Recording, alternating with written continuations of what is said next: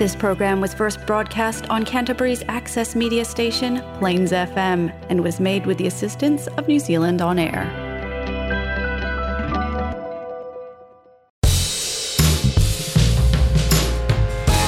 It's time now for Sensing Bros, a program about whānau, well-being and personal growth.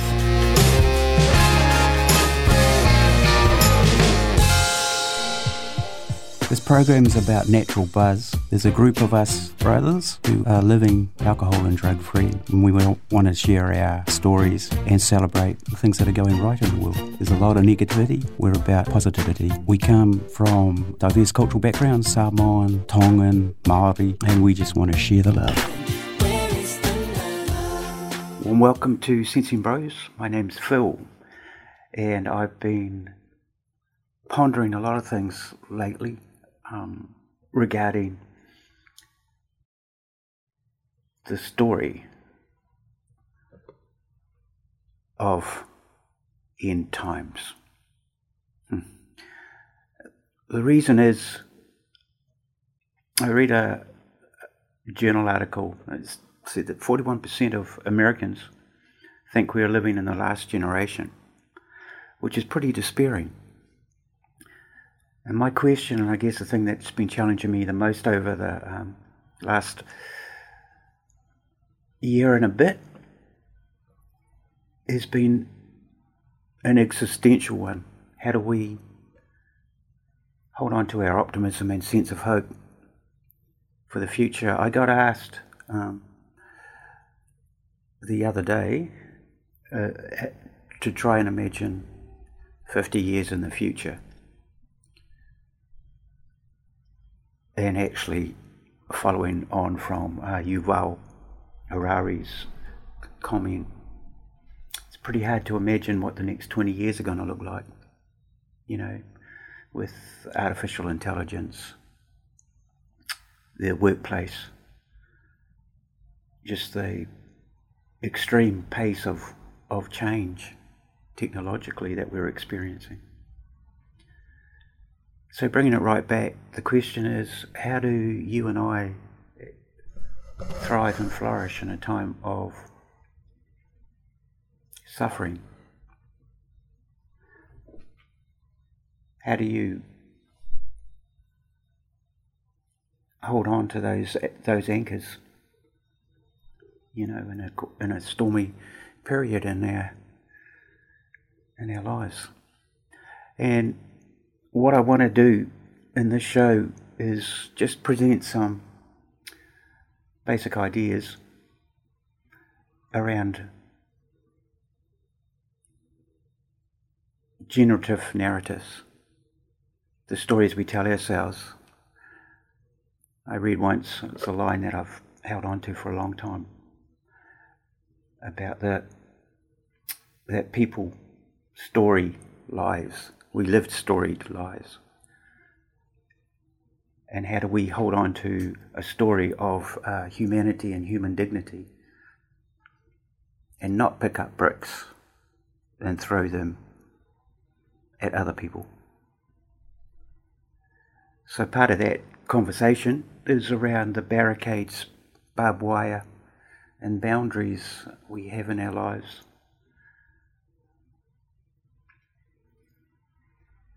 So just speaking generally, I came across a few years ago an article. Well, actually, that's not true. I actually found the article after watching a YouTube where the discussion was around toxic narratives, generative narratives, and the person, I'll put the link in. If you go to the site, Plains FM,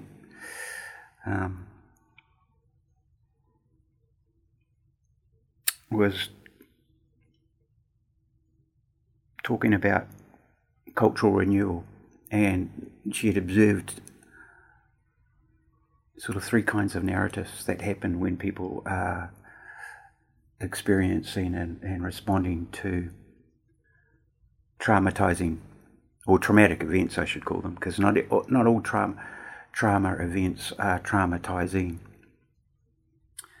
But she made some really salient points. And one, that we can and do at times slip into telling ourselves, talking about what's happening in incredibly negative terms, and we can catastrophize what's happening and diminish ourselves in that process. We can be really hard on ourselves. And so some of those things, I'm going to read out a table that I've adapted that she wrote around what she calls those toxic post-traumatic narratives, of which she identified two kinds. One is the kind that really is filled with shame and guilt, the very personal sort of self-sabotaging kind, and also false empowering narratives. So disempowering narratives, one, false empowering narratives, two, and then generative narratives and what they can sound like. So I'm hoping, at least by bringing this more to the conversation, it'd be nice, wouldn't it, if we saw on our media people asserting the freedom for generative conversation. And we do get snippets of it now and then, but by and large, I think most of the sensationalized news media is somehow designed to stir up the more negatively inclined self-talk. I'm a counsellor by profession. I've been a social worker. I've been in this space for a long time. And so I do get to see the front line trauma. I do trauma, complex trauma, counselling, as well as alcohol and drug in the addiction space, and gambling, problem gambling counselling, which I love. I actually learn all the time from the people that I'm with. So it's a privilege to be in that conversation, and the approach that I take really is very much aligned to what's called the power threat meaning framework. So I really, in my lane, in the space that I spend most of my time thinking about how people can actually build their resiliency in the face of sometimes incredibly awful experiences and circumstances that have been beyond their control. So this is where this is coming from, because a lot of my friends are in different places and spaces in terms of their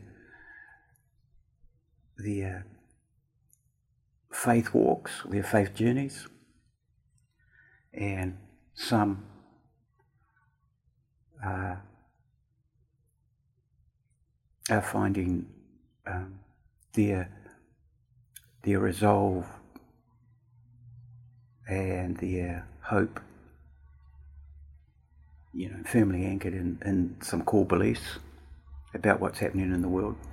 Still believing God's in control, if you want to use it like that term, in control. I think, in relation to faith, for me, Atua walks alongside us and suffers with us. Because for me, the alternative is actually to say that Atua has abandoned humanity, or a bit like the deists, he kicked it all off and then went on his journey through the universe, leaving the blue planet and those of us on it to try and figure out what the purpose of life was. That's a position I don't hold to, and I do believe in the story of origins, in that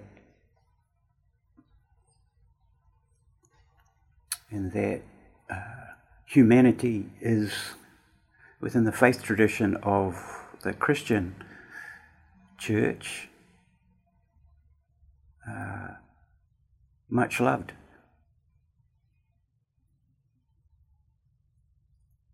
And I do not believe that at the core we are fundamentally evil. So that doctrine, if you're wondering, around original sin, I don't hold to. Which is interesting, because if you're interested in that view of history, a lot of religious interpretations of history are about how we redeem ourselves, and because that's the journey, that's the story of how do we deal with, as Jung might have put it, the shadow, or how do we deal with the actual reality of evil and suffering, and how do we work out what is suffering that cannot be avoided, that we have to lean into, which we talk about sometimes, and the suffering that is really unnecessary. So on that note, let's have a song from, I haven't decided which one I'm going to do in terms of the cover, but it's a classic song, War, What Is It Good For? Absolutely nothing. Say it again.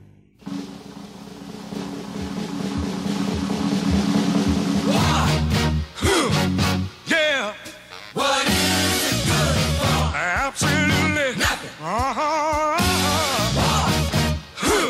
Yeah. What is it good for? Absolutely nothing. Say it again, y'all. Look out.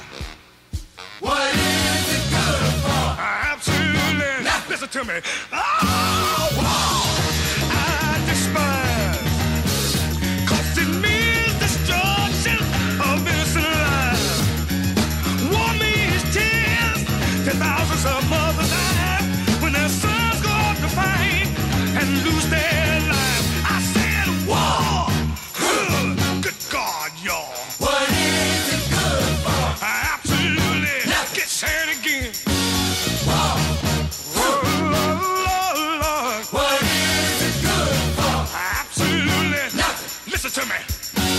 War. It ain't nothing but a heartbreak. War. Friend only to the undertaker. Oh, war is an enemy to all mankind. The thought of war blows my mind. War has caused unrest within the younger generation. Induction, then destruction. Who wants to die? Oh, war. Good God, y'all. What is it good for? Absolutely nothing. Said. War. Oh, yeah. What is it good for? Absolutely nothing. Listen to me. War.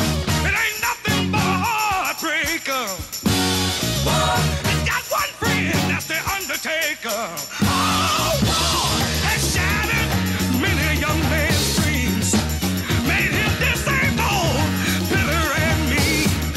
Life is much too short and precious to spend fighting wars each day.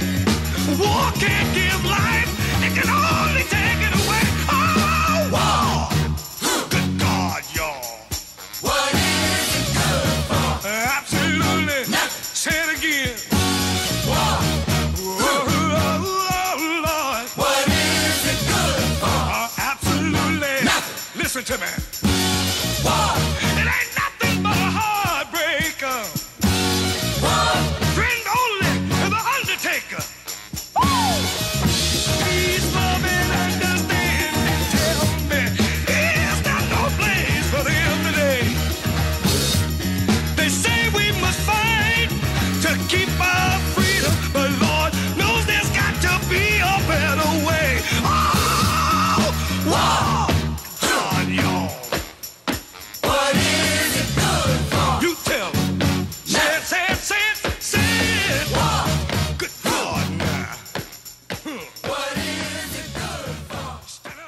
AQ, Edwin Starr, Motown, 70s, muso.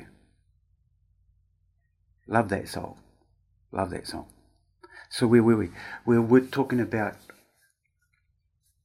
post-traumatic narratives that become toxic. And by toxic we mean they can lead to a really deep pessimism about life in general. They can also produce a little bit of paranoia and a lot of scapegoating and a lot of blaming. And those are recipes for resentment becoming more deeply rooted and division and, you know, an incredible lack of peace. And we've been seeing a lot of that.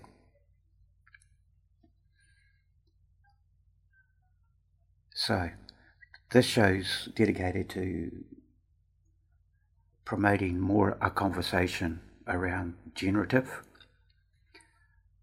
narratives, the stories that lift us up, build us up, encourage each other.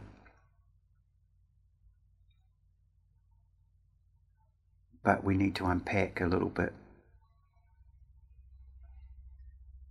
more about the situation that a lot of people are finding themselves in and trying to make sense of what's going on in the world. Or as a friend of mine said, it feels like the world's on fire. Huh? So, here's some thoughts that I think might be useful in doing that. And I've built on the idea that that was presented by a woman called Aberdeen. Her last name's Aberdeen. It's just slipped me what her first name was. Here it is. Dr. Suzanne Aberdeen. I hope I'm pronouncing her name right.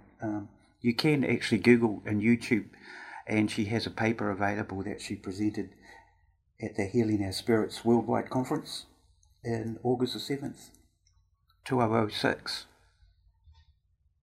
Cultural healing, when cultural renewal is reparative and when it is toxic. So I've added to her comments in a table, and I'm just going to read through these. There's 3 statements for each general theme, which is just a selection of feelings that people have and thoughts when they are wrestling with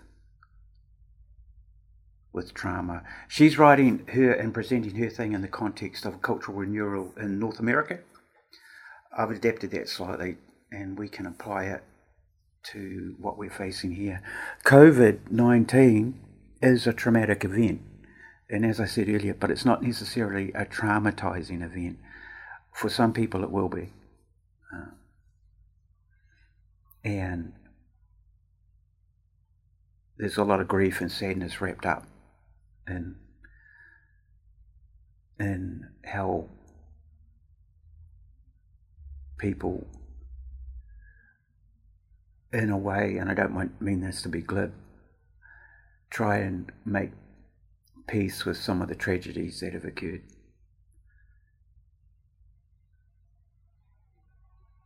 So, here we go. Here's the first thing. Defenselessness and helplessness. Defenselessness and helplessness.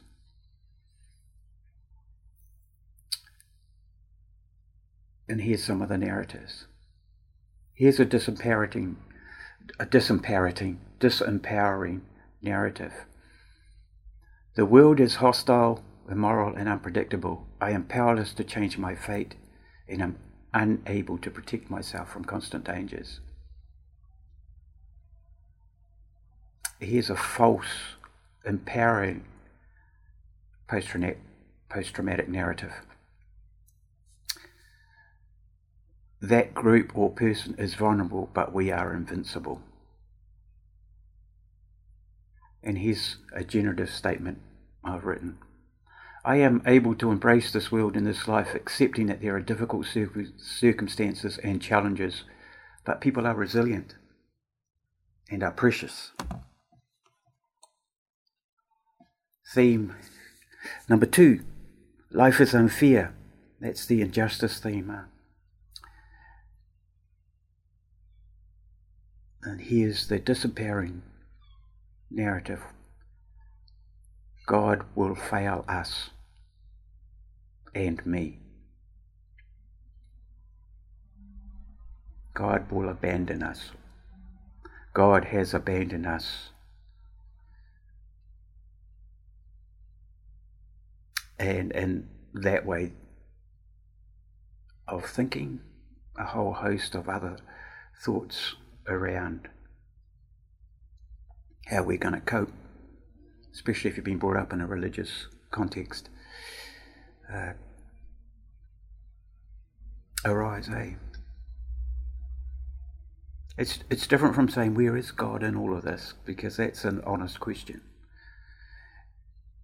It's an assertion that, well, man, we are really on our own now.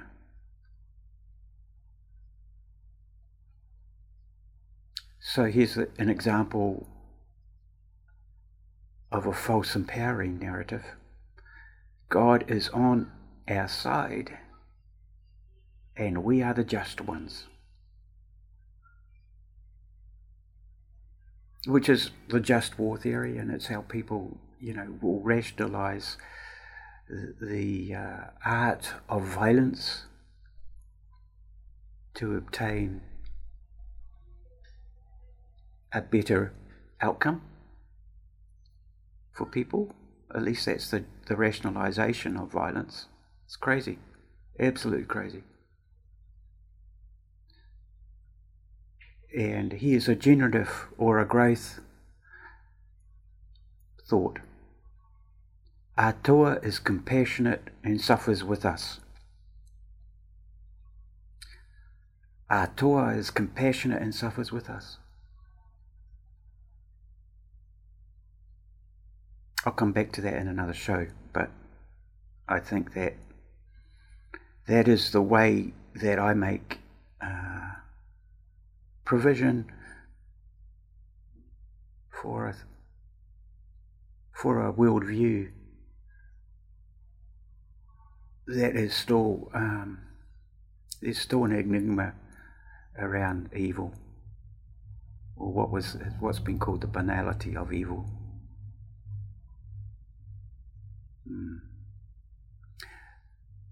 Okay, theme number 3, untrustworthiness. Untrustworthiness. It's a toxic narrative thought to explore. So the disempowering narrative around that is, I can't be trusted. I can't be trusted with responsibility. People can't be trusted with authority. Could say a lot about that, but I won't at this stage. A false empowering narrative. Don't know why I'm struggling over these words. I have a missing tooth, and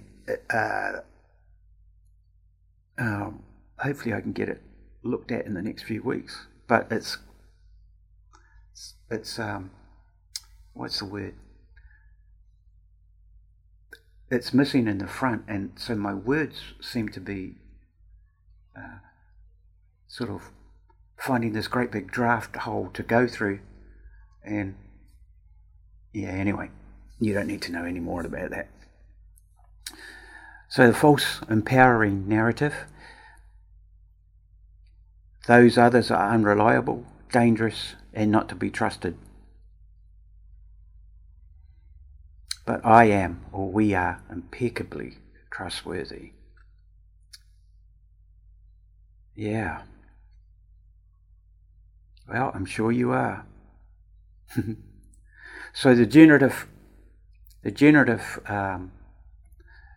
idea here is simply our people make wise decisions. I thought that was the best way of sort of like countering it. Our people make wise decisions. In our context, do you think people are making wise decisions?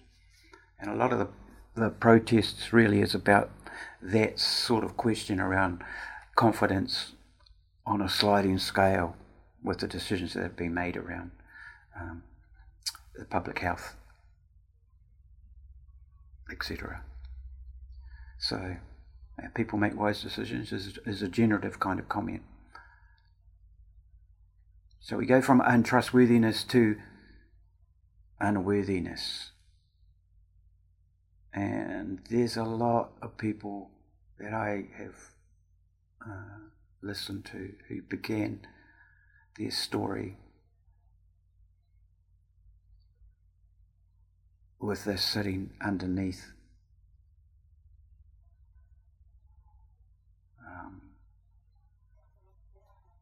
So here's the disempowering narrative.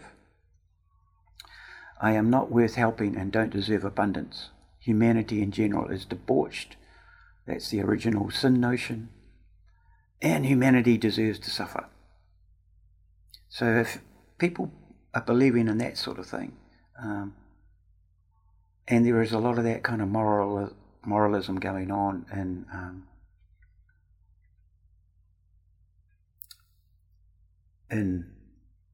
some approaches to the redemptive historical narrative. It's not just happening there, of course. It's people can find all sorts of things to moralize about.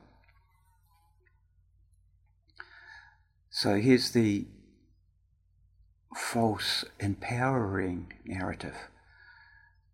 The other is unworthy of love and respect. We alone deserve authority, prosperity, control, and sovereignty. A little bit of a superiority God complex going on with that one, eh? The other is unworthy of love and respect. We alone deserve authority, prosperity, control, and sovereignty.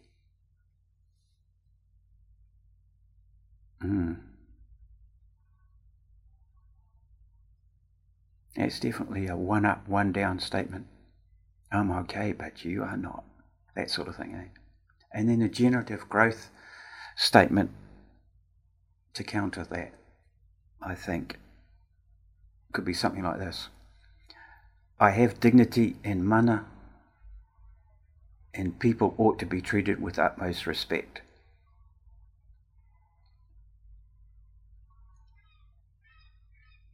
I have dignity and mana, and people ought to be treated with utmost respect. I've often thought that the profession that I'm in, counselling and social support, etc., really should be called dignity. People who work for dignity. And then we can put whatever hat where we've qualified under whatever profession on. But primarily we are working to uphold the dignity of other people, eh? So we're getting through this insufficiency. That's the theme. Insufficiency. And here's the toxic narratives. Nothing I ever do is good enough. I am incapable. Humanity is never good enough. So we could unpack that in a lot of different ways. I mean, people, if you're a perfectionist, often struggle with they're not good enough. But they've often been told they're not good enough as well. So feeling inadequate and doubting. I had a conversation this week about a working situation in which by the end of it I was beginning to doubt myself and unaccustomed to doubting myself. So I had to ask the question, what's really going on here? And I learned a lot once I'd left in reflection on what was going on there, and it wasn't to do with being incompetent. The generalization to humanity is never good enough.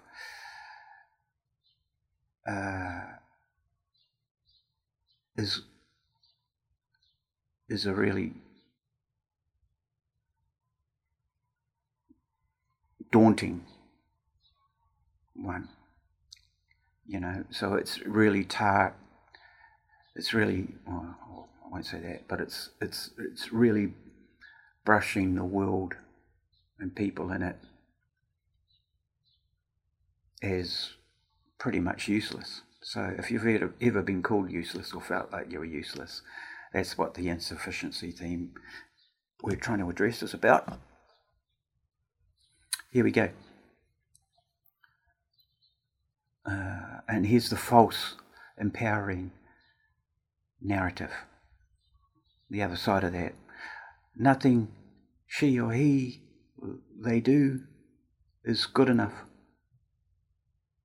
But I am, or we are perfectly competent. So another bit of superiority and grandiosity written into that narrative. But here's the generative growth one. This is the one. I am good enough, and I don't need to be perfect. Simple. I am good enough, and I don't need to be perfect. Okay. Next theme. Toxic shame. The disempowering narrative. I am bad at my core. I must be crazy to feel and act this way. We, humanity, are pitiful and shameful creatures.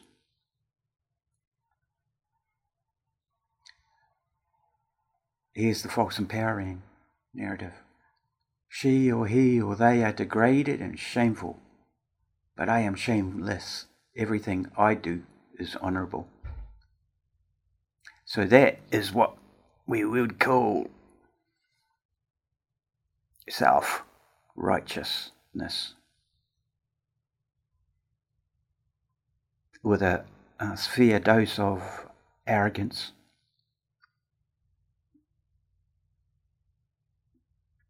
And here's the generative growth idea. Simply, I am not bad at my core. And neither are others. I'm not bad at my core, and neither are others.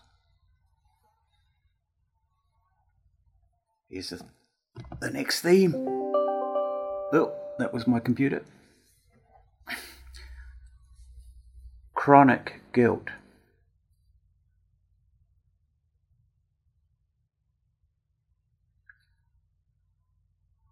The toxic narrative. Self-blame, It must have been my fault. It always is. I'm responsible and deserve to be mistreated. And then the generalization to humanity. Humanity has everything to atone for.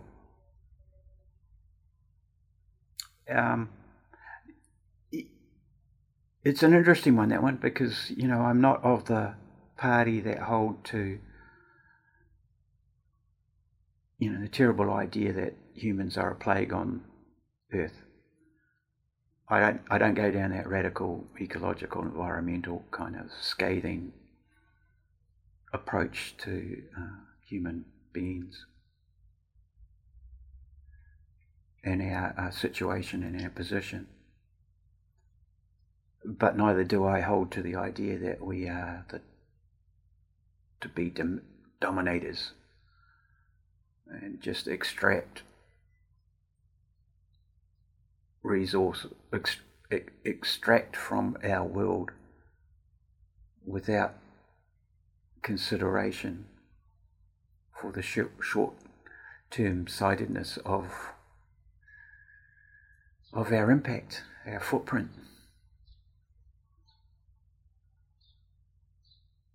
So I do believe in the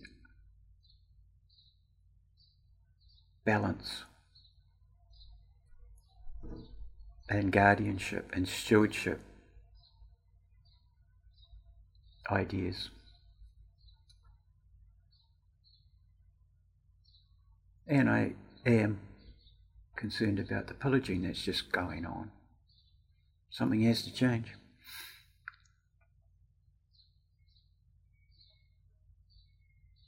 Anyway, that's in the chronic guilt space. Here's the false empowering narrative. It's always their fault. It's always the fault of that group. But we are blameless. So here's got a lot of scapegoating going on. That's the false empowering one. And here's the generative growth one. My conscience guides me. So we have a conscience and a compass. Sometimes it can sort of get a bit wonky in there, eh?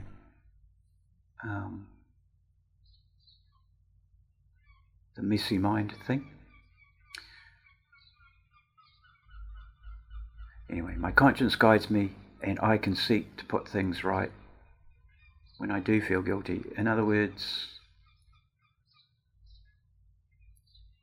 we can work with the guilt.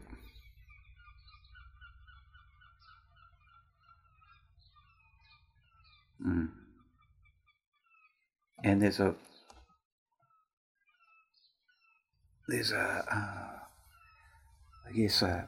universal need to do that sort of work with humility. So the last thing we'll look at is brokenness as a toxic narrative. Here we go. I am broken, irreversibly damaged by what was done to me, and I can't be put back together again.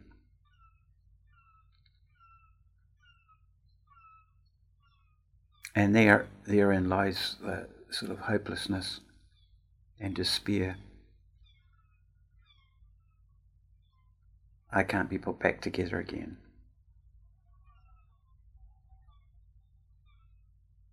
But you can.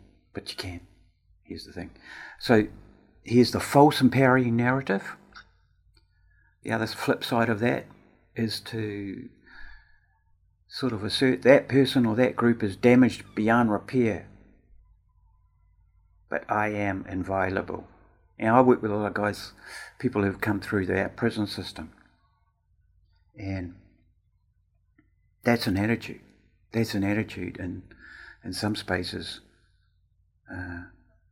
that needs to be addressed.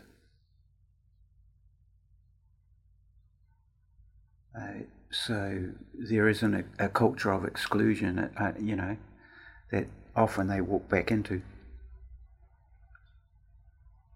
And then prison becomes a revolving door because you're excluded when you're out. But,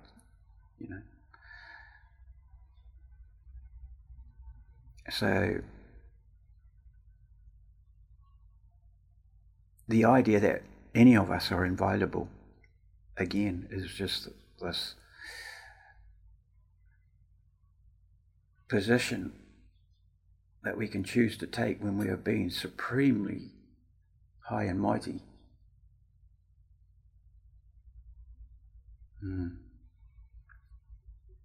Yeah. Don't like it, but it's real. So, and the generative comment that I want to make here is, I have been hurt, but I can forgive others. Even when they don't believe.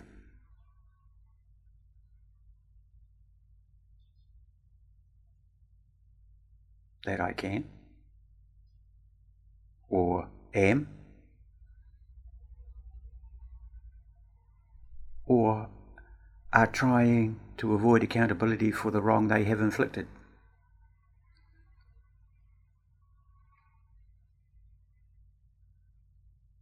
So you're just reframing hurt as brokenness as being hurt.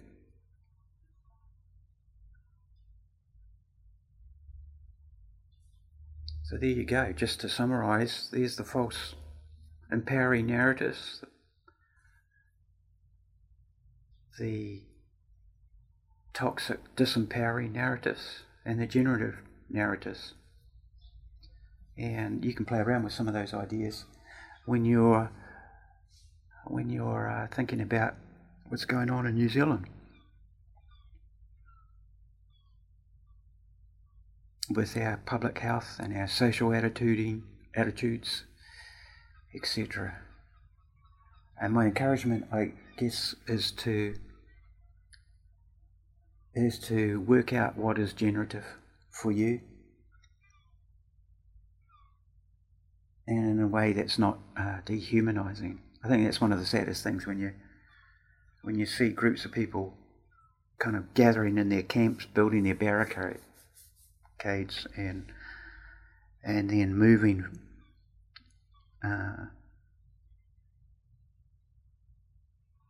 into a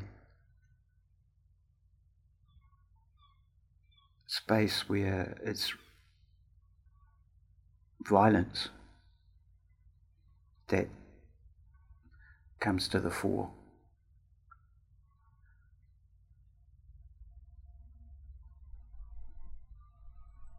All right, we got time for another song, and after that I'll wrap this bit up.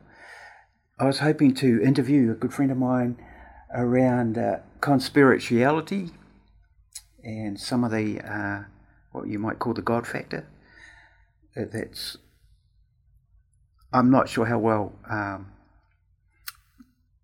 people in the general public who haven't been a part of certain church groups understand the conspiracy mash-up with theology that is going on for some people who are on the evangelical new right, and I think we need to sort of kind of put in some counter narratives and conversations around that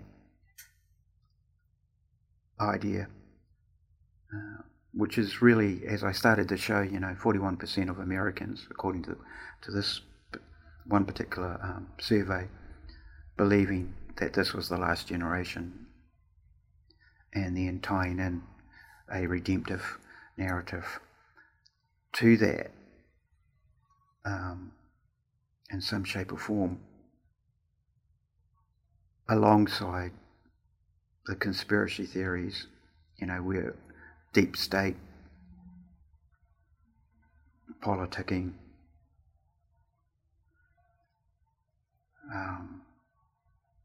and the nefarious New World Order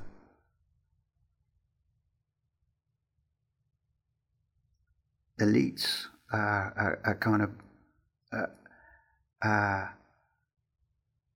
painting a picture that really, I think, does need to be unpacked.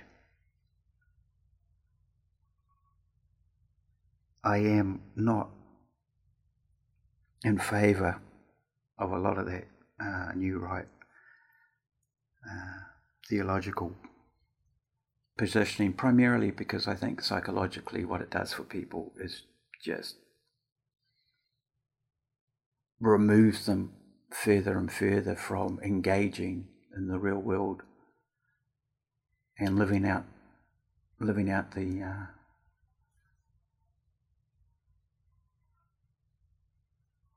message about caring for our neighbour.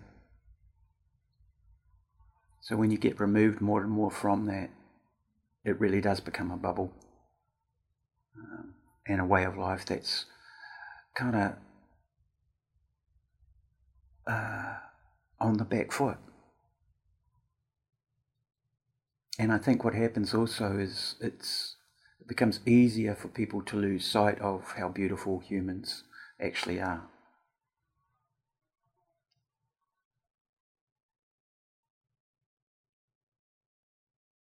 So we're going to do that in the next part of the show. We're going to do a little bit of folding back the onion on what we could call the God factor in New Zealand and some of those kind of movements. Yeah, really important. And at the same time, we can still uphold some of the key tenets and foundations of people's faith. Doesn't have to be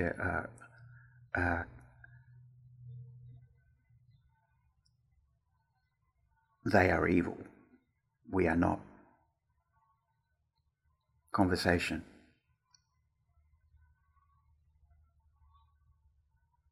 Well, I hope you've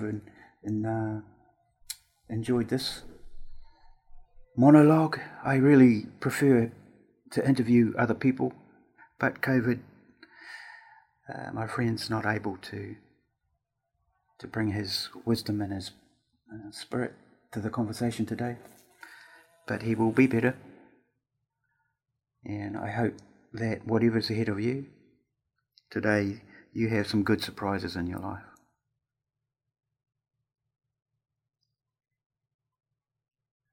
And in the words of St. Francis of Assisi,